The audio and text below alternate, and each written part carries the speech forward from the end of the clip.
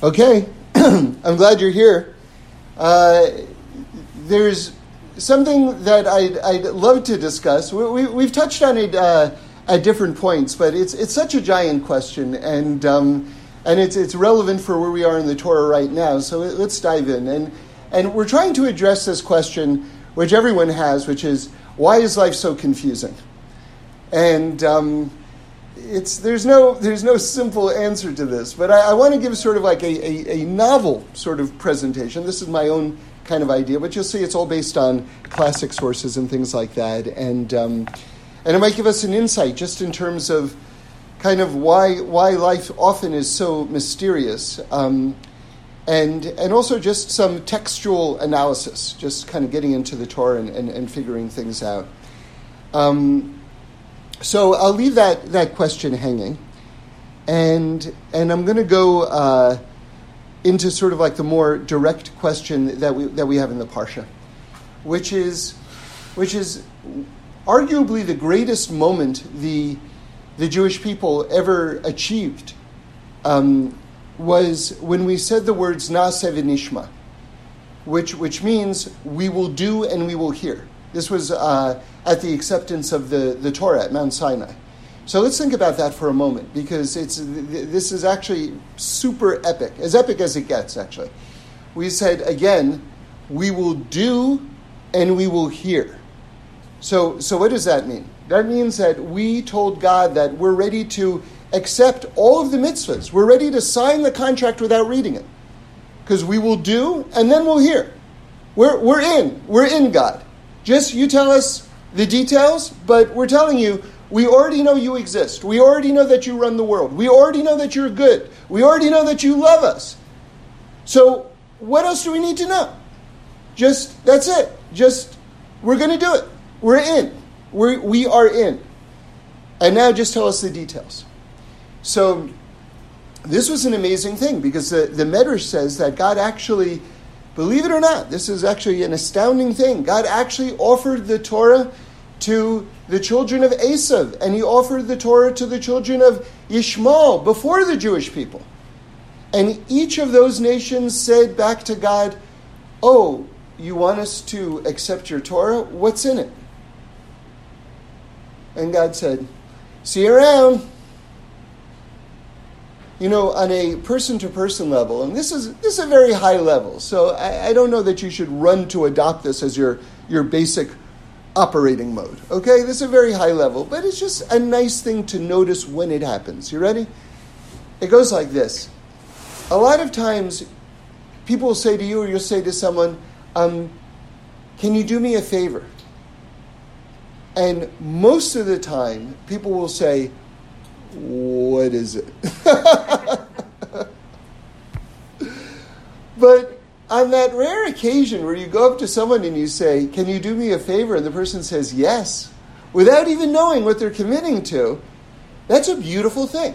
That's a moment to be savored, because that's a real friend. That's someone who really loves you, or knows that you really love them.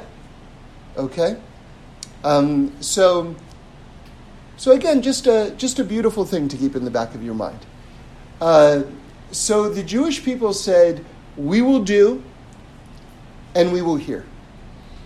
And it says that angels put 2 crowns on our heads, one for we will do and one for we will hear.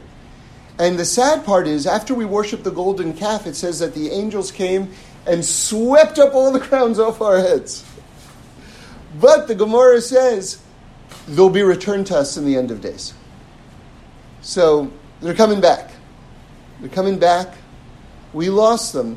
How did we lose them, by the way? It's worth considering how we lost them.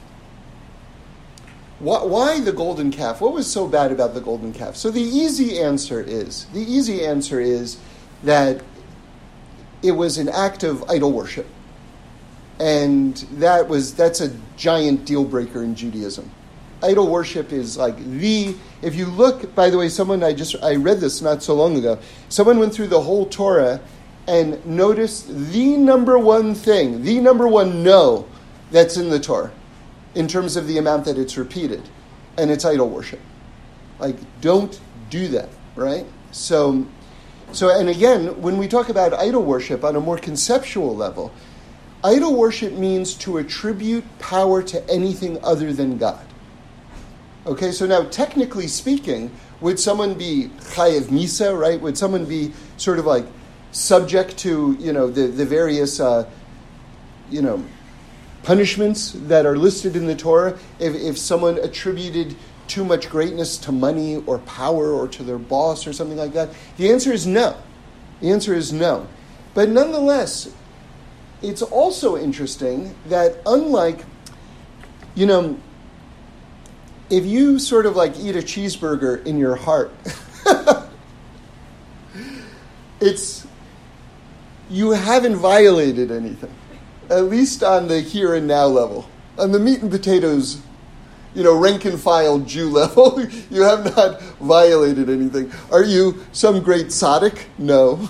But at the same time, you haven't actually violated the prohibition against eating a cheeseburger, okay? If you just fantasize about it. However, and that goes with all the no's. If you just kind of think about it and stuff like that, you haven't violated the prohibition. With one exception, idol worship. Believe it or not, if you are fantasizing about idol worship, you are committing idol worship. Isn't that interesting? And very interesting. However, having said that, let me repeat, if you are attributing all sorts of power to things other than God, like your boss or money, that's not idol worship. Okay? So you have to keep all these things straight. But nonetheless, you see that so most people would tell you, remember, we had all the crowns swept off our heads by the sin of the golden calf. Most people would tell you, again, on the most basic level, why did that happen? And the answer is because we did this idol worship thing. Interestingly, if you actually read the Torah itself, a very small number of people participated in the idol worship. And it's unclear whether the Jews were involved in that at all, or the born Jews. Because the Erev Rav, the nations that were taken, or the masses who were taken out of Egypt, who saw the oneness of God, it was clear, like they saw all these plagues taking place in Egypt. They're all starting exactly, they're all different, they're all starting exactly when Moshe says God is going to bring them. They're all ending exactly when Moshe says God is going to stop them. Each one is like completely different. If you were a thinking, feeling person at that moment, you're going, that's God. I want to follow God. That's God. And so it makes sense that the nation, that many people from Egypt were like, I'm going with those people. Like, that was all very good. So, but for better or for worse, if we just want to get down to the nitty-gritty details of the golden calf, it says that it was done by those people who left Egypt with the Jewish people. And yet you see the greatness and the importance of the unity of the Jewish people and how we're all one. Whoever joins us, you're 10,000% one of us. Why? Because it's counted against the entire nation, as though every single one of us had done it. And there you see how important it is that we take responsibility for each other. Have to take responsibility for each other. We're all in it together. And of course, the classic famous example, which I love, which is the two people in the lifeboat, right? Like they're like, and one of them takes out a hand drill and starts drilling a hole underneath his seat. And the other one says, "What are you doing?" And he says, "Mind your own business." Mind your own business? Your business is my business. Okay, but then how do you do that in a way that doesn't alienate the person and doesn't cause further division? Okay, that's the problem we've been working on for the last several thousand years. Because it's very, very difficult. Very, very difficult, I mean, there's something great about saying, no, this doesn't work. This doesn't work. On the other hand, it can drive a person very far away. I'll tell you just a story from my life. I was not raised, with all the mitzvahs of the Torah. But we had a strong Jewish home, and we were raised, going to a Reform temple, and we had Sunday school, and I didn't like it, and then we had Hebrew school after school on Wednesdays. I didn't like that either. And I remember at a certain point, I said to my mother, I don't remember exactly how old I was, but I told her, I said, it's the same stories every year. I know them already. I said, I'm not going anymore. And she said, you are going. And that was the end of the discussion.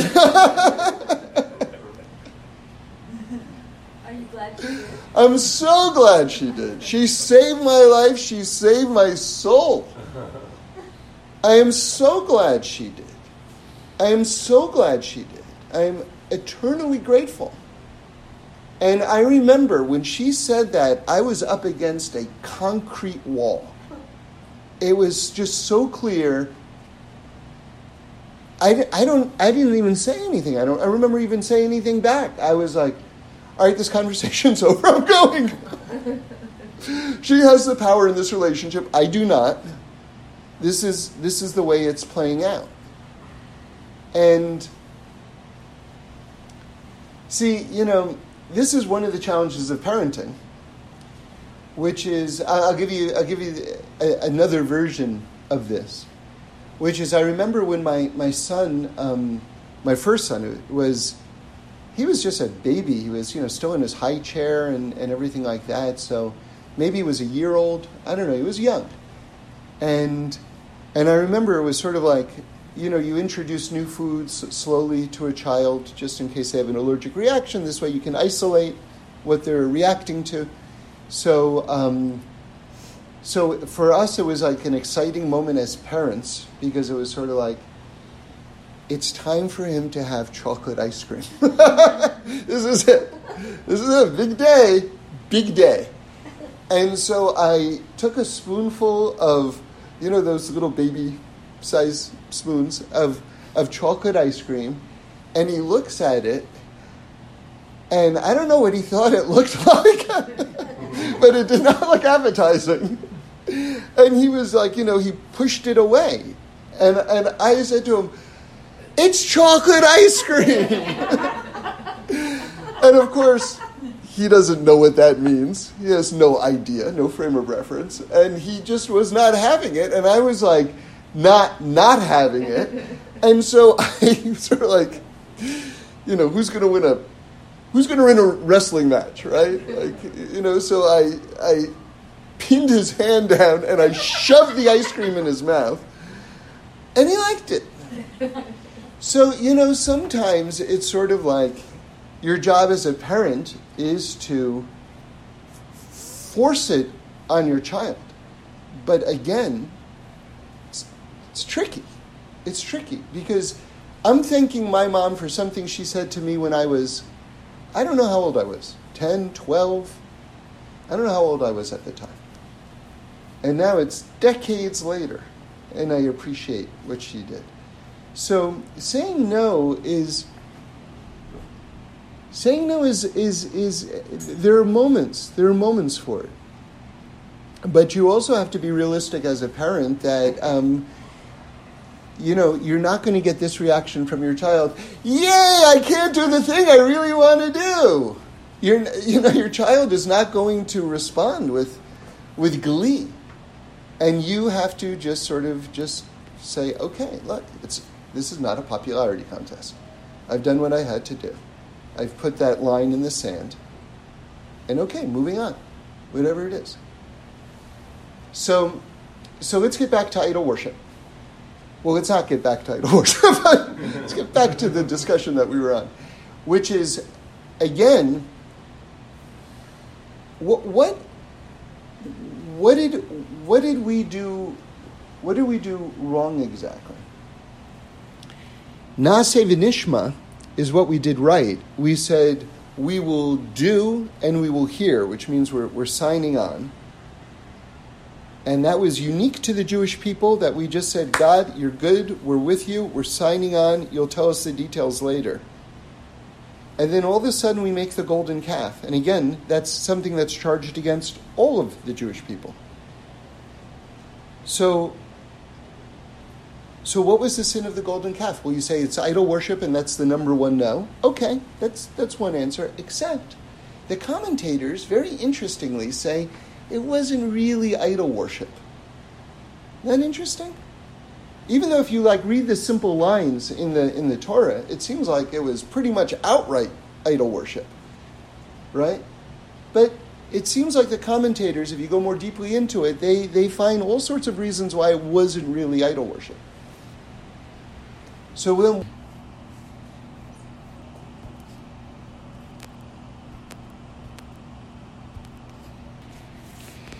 the Beis Halevi says something very, very intense. He says, the biggest problem with the golden calf was that God didn't ask us to build the golden calf. We decided on our own how we were going to worship God.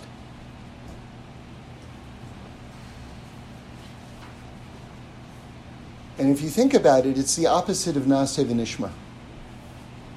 Because Naaseh v'nishma is we will do and we will hear. The golden calf is, something, we'll tell you what the terms of the relationship are. Right now we're creating this brand new thing, this calf, which is going to be sort of this intermediary between us and you. And this is the new normal now, God, in terms of our relationship with you. Do you understand how that completely undoes the Naaseh v'nishma? Because now all of a sudden it's not this top-down kind of thing. Now it's sort of like we're driving and saying, God, it's going to be like this. Very, very, very different thing. That throws the entire order of everything. Throws the entire order of everything. Okay, so now, remember, we still have our giant question, but we'll get to it later. Why is life so confusing? We haven't forgotten about that. But I want to get more toward answering that question, but we're still going to leave it hanging. And I want to go into another level of Naaseh v'nishma. We will do and we will hear, okay? Because, believe it or not, you would expect to find that verse inside the Torah, which is in Parshas Yisro, which is where the entire account of getting the Torah at Mount Sinai occurs. But Naaseh v'nishma actually occurs at the end of Parshas Mishpatim, an entire chapter away, an entire parsha away. In fact, it's in chapter 24 at the end of the following week's parsha, which is very odd, because here it's like, we will do whatever you want from us, God, we will do without even hearing it, and then you just tell us what it is. But wait a second, God already told us what it is. He told us last week. So now we have like a giant headline. This is a bombshell for many people. If you've been studying Torah for a long time, you probably know this. But if you haven't, then it's a bombshell, which is there are sections of the Torah which are out of order. And that's like, wow, okay. But this is from Hashem. This is from Hashem. This is a part of the divine construction of the ordering of the Torah. So we go, okay. And then you can assume, just so you know, you can assume when you're reading the Torah that everything is in chronological order. You can make that assumption. However, there are certain little pockets that are out of order. Naaseh v'nishma being one of them.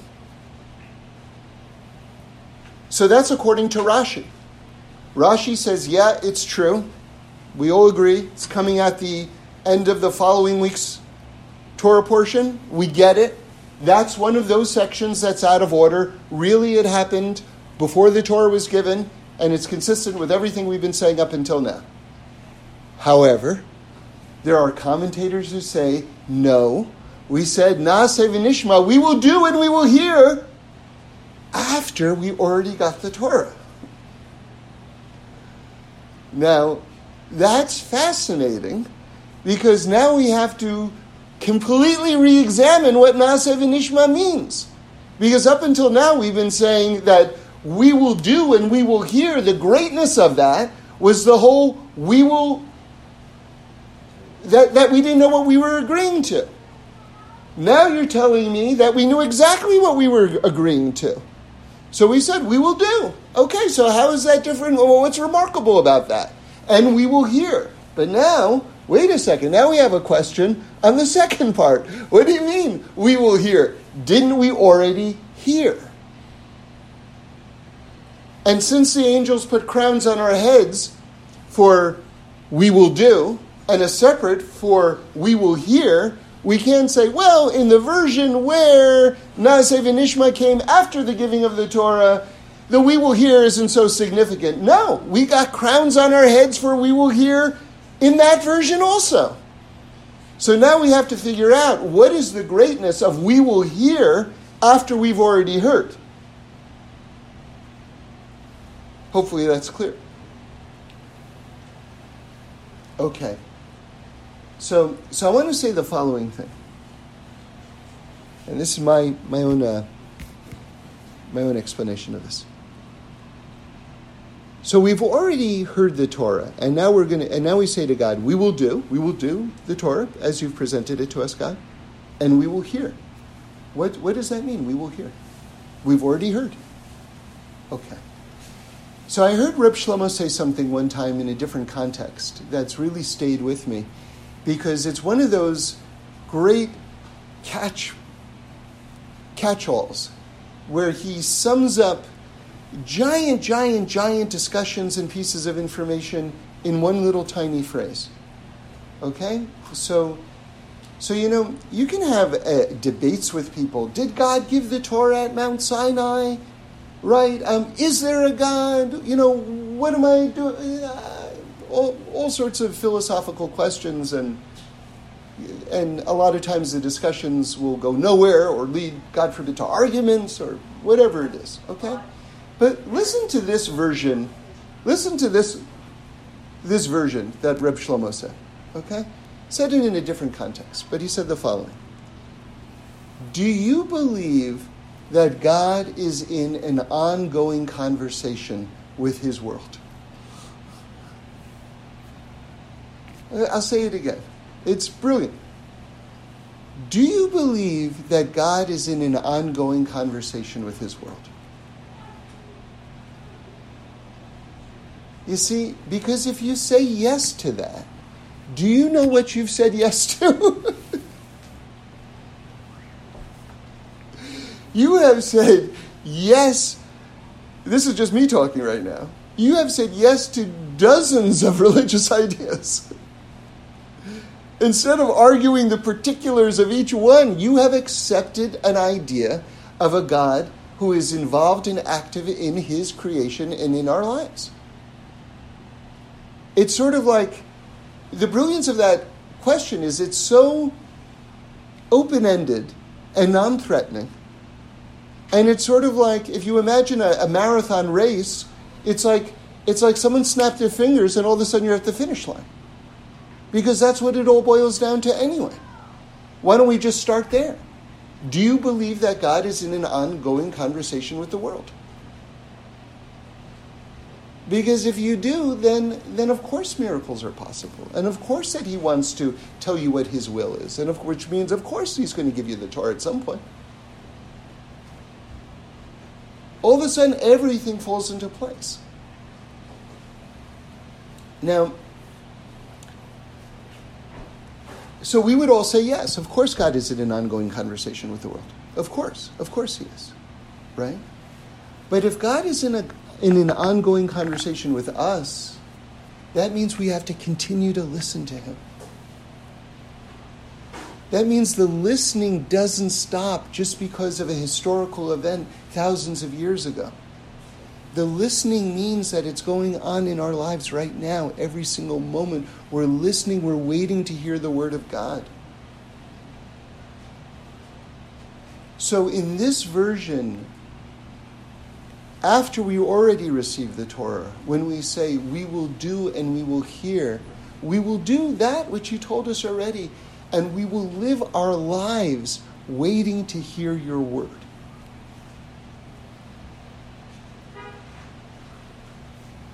We will engage in this relationship, this love affair with you, God, in a serious way. And make it the center of absolutely everything in our lives. So now I ask you, which was the bigger one? the Naaseh V'Nishma before Mount Sinai, or the Naaseh V'Nishma after Mount Sinai?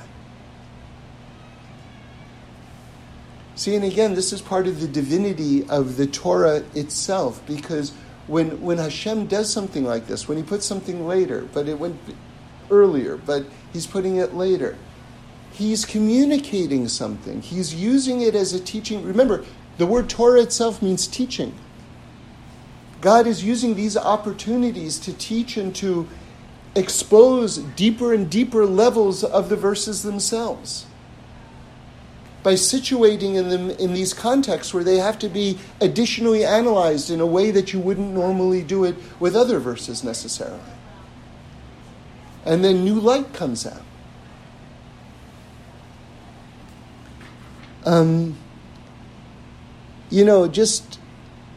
Just because I can't resist, I'll just tell you this old joke. You already know it, but it relates to this so much, and it will maybe make this thought a little bit more concrete if you hear it. Which is that, anyone who knows Manhattan, who's lived in Manhattan, knows that parking is really impossible to find, and it really is. I've had these experiences just recently. You just simply can't find a spot, and you're circling around blocks for a half an hour or more. I mean, my brother-in-law lives on 70th Street. He will routinely park on 125th Street and take the bus to his apartment. And now, recently, he's told me, which blew my mind when he first told me that, now he told me there are no parking spaces left on 125th Street anymore. Okay, so just if you didn't know that, that's parking in New York, okay? So in this, the way the joke goes is there's a person and he's late for an important business meeting, and it's like very important, and he's looking for a parking space, and it's like he's going to miss this appointment, and it's a very important appointment, and he's talking to God, and he's saying, please, God, if you give me a parking space, I'll keep Shabbos, I'll keep kosher. And then, miraculously, a spot opens up right in front of him, and he says, never mind, God, I just found one. Right? So I've thought a lot about that joke. Because the simple knee-jerk reaction is to say, oh, that guy's not a believer. That's the knee-jerk reaction. He's not a believer. But wait a second, just rewind like a tiny bit. He's in his car alone talking to God. That's a pretty strong relationship, right? Not only that, but he thinks that God is so almighty that he controls the availability of parking spots, right? This is a very connected individual. Okay, now all of a sudden the story becomes a little more complicated. So then why, when the spot opens up, did he dismiss God so quickly? What went wrong with this guy? What went wrong? Because this is our story. This is all of us. What went wrong? And so let's go back to this Naaseh V'Nishma. We will do and we will hear. When something like this happens to you in your life, when a prayer gets answered, it can't just sort of like be you're like some sort of like clerk or accountant and you just say take a piece of paper and go, okay, yeah, I got a job, whatever it is. That just happened good, and you file it away. No, I prayed, and there's a God in front of me who heard me and rearranged reality to correspond to my will because he loves me. It's huge. An answered prayer, any answered prayer, even if it's, oh, please let the bank still be open. Any answered prayer is giant. Giant. Because it attests to the existence of God. It attests to the fact that He's listening to you. It attests to the fact that He has mastery over all of creation. It attests to the fact that He's moving things for you out of love for you. But in order to do that, you have to have the Naaseh V'Nishma. You have to have the hearing, the continued hearing, that you live your life hearing.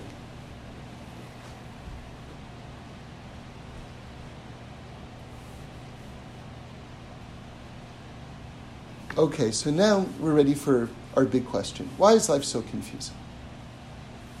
Okay, so you could give many answers, but I want to present this idea since we've been working toward it.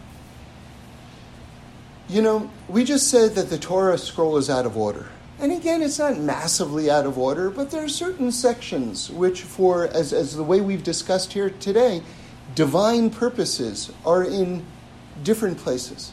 Okay. Now, let's go deeper. Do you know each person is compared to a Torah scroll? And I'll give you my favorite visual of that. There's a special blessing that Jewish men do when their wife is pregnant, which is that they open, but when it comes time to taking out the Torah out of the ark, the man will open up the ark and he'll take out the Torah scroll and he'll hand it off. And if you just look at the imagery of that, it's pretty close to the delivering of a baby, right? And this is a blessing for an easy childbirth, for the man to do this.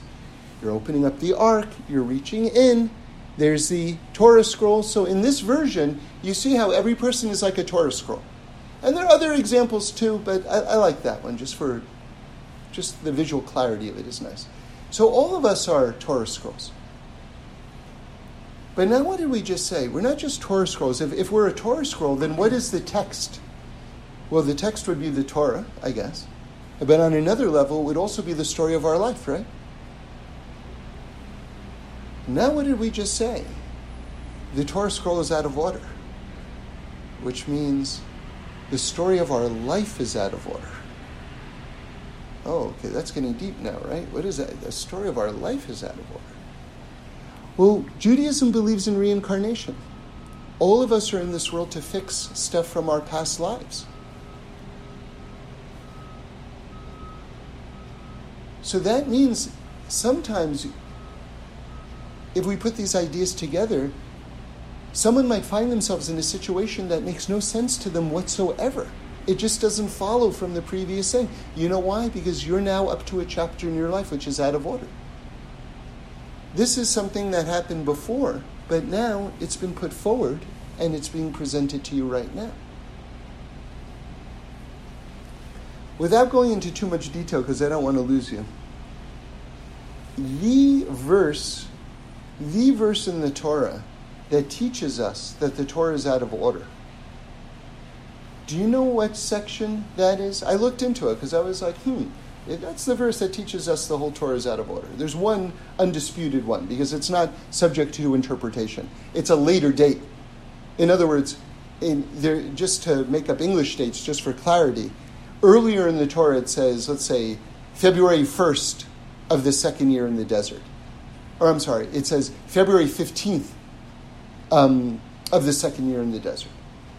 And then later on, after it says February 15th, it says February 1st. Well, of the second year. Well, there's no way around that.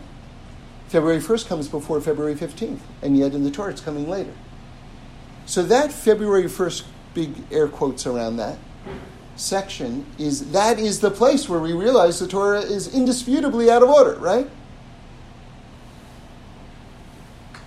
So wouldn't it be interesting to know what section is being talked about there?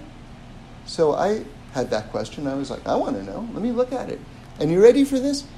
It's the laws of Pesach Sheni. Pesach Sheni is all about, it's all about fixing the past. Okay, I'll tell you if you don't know the shorthand. everyone had to bring the Passover offering, the Korban Pesach, on the 14th of Nisan. It was very, very important. This was like your membership dues of the Jewish people. Very important. If you didn't bring it, your soul was cut off. It was very important, okay? And by the way, you had to be circumcised to bring it. The males had to be circumcised to bring it. A very big, important thing about being circumcised. So you bring the Passover offering the 14th. What happens if you missed it? What happens if you missed it? It's very important that you don't miss it. So it's a whole story and everything like this, but a month later, if you missed it, you can bring it then. There's nothing like that in Judaism. It doesn't say if you forgot to shake the lulav and the esrog, right? Okay, a month later you can shake it. You've got till a month after the holiday to shake it. No. Okay, you miss lighting the menorah? All right, another month. Take 8 days. You know what? Light all day, 8 in one day, fine. You're done. You did it. Right? No, this is singular. In all of Judaism, it's singular. This idea that a month later you can still bring, and not just up to 30 days later, that day, 30 days later, on the 14th of the month of Iyar, 30 days later you can bring it. In other words, and you're correcting the past. You're correcting the past. And the verse, the section of the Torah that tells you that the Torah is out of order is talking about that Pesach Sheni, correcting the past, rectifying the past. So you find yourself in your life and you go, why is this person acting like this? And why is this going on at work? And who knows? And what is going on? Why is it so confusing for me right now? It could be that this is a moment when you have an opportunity to correct something from your past. Because this event is out of order. You are right to be surprised. Because it didn't just seemingly come off. Unless you've been acting like a jerk and people have finally gotten fed up. And then don't tell me that, this is a past life thing. No, this is you being a jerk thing. And it's caught up to you. You've just been completely unaware of the fact that you've been acting like a moron. Right? That's also a possibility. Don't run to mystical explanations if there's a very clear here and now explanation. Right? Very important. That's some people get a little too spiritual for their own good. We want to say that the spirituality is a sign of being smarter, not as a sign of avoiding reality. Very important. Very, very important. That's why Reb Shlomo would say all the time, the hardest thing in the world is to have your feet on the ground and your head in the clouds at the same time. That's what we want. We want your feet on the ground. You got to be practical. You have to understand the way this world works and respect its rules. You have an appointment with someone, you show up on time. Right? Not, right? What is time? Right?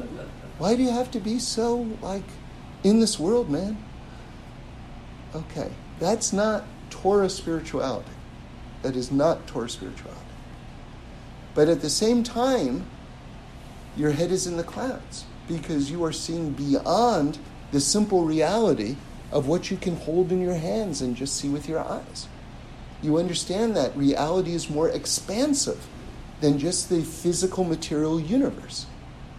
You understand them both at the same time, and you're balancing them both at the same time, and you're fulfilling your responsibilities to both at the same time. That's authentic Judaism. Okay, so now, just because I love this so much and it's important for us to hear, in my opinion, Rabbi Krohn said this, Pesach Krohn, that I'll give you another example of life being out of order, which is, he said, I'll just take a moment to introduce this thought. These are my words. A lot of people are angry at God, and for a variety of reasons. And then they tell people and they tell themselves they don't believe in God, but they do believe in God. But they're angry at God. So they don't want to believe in God. If you actually talk to them and they're open and it's not a debate, but it's a real sharing opportunity, they'll tell you, of course, there's something out there. Maybe they won't use the word God, but that's what they mean. But they're mad at God, so they don't want to give him any kavod. They don't want to give him any honor or any acknowledgement, It's just where they're at. And one of the reasons why people get mad at God is because they say, God, I've done so much. Where is my reward? I want my reward. So you should know, first of all, that Judaism says all of our reward is stored up for the next world. Very important to know. However, there's certain mitzvahs, certain great things that we can do where the blessings come down now. That's also true.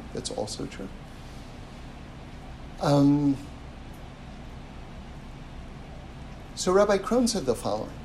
He said, imagine you've done something great, but God doesn't want to give you the reward for it right now. Do you know why? Because he wants to use it to save your grandchild's life. Would you say yes? Would you relinquish your reward in the here and now, knowing that you're saving someone's life down the line? That you'll let the blessing go that way instead? I was talking about this on Shabbos, and the person who I said this to said, I thought it was a great answer. She said, grudgingly. And I thought that was a beautiful answer, actually, because it was a yes, but it was also very honest. And it was someone who you could see is waiting for a blessing in their life right now. So I appreciated that answer because it was real,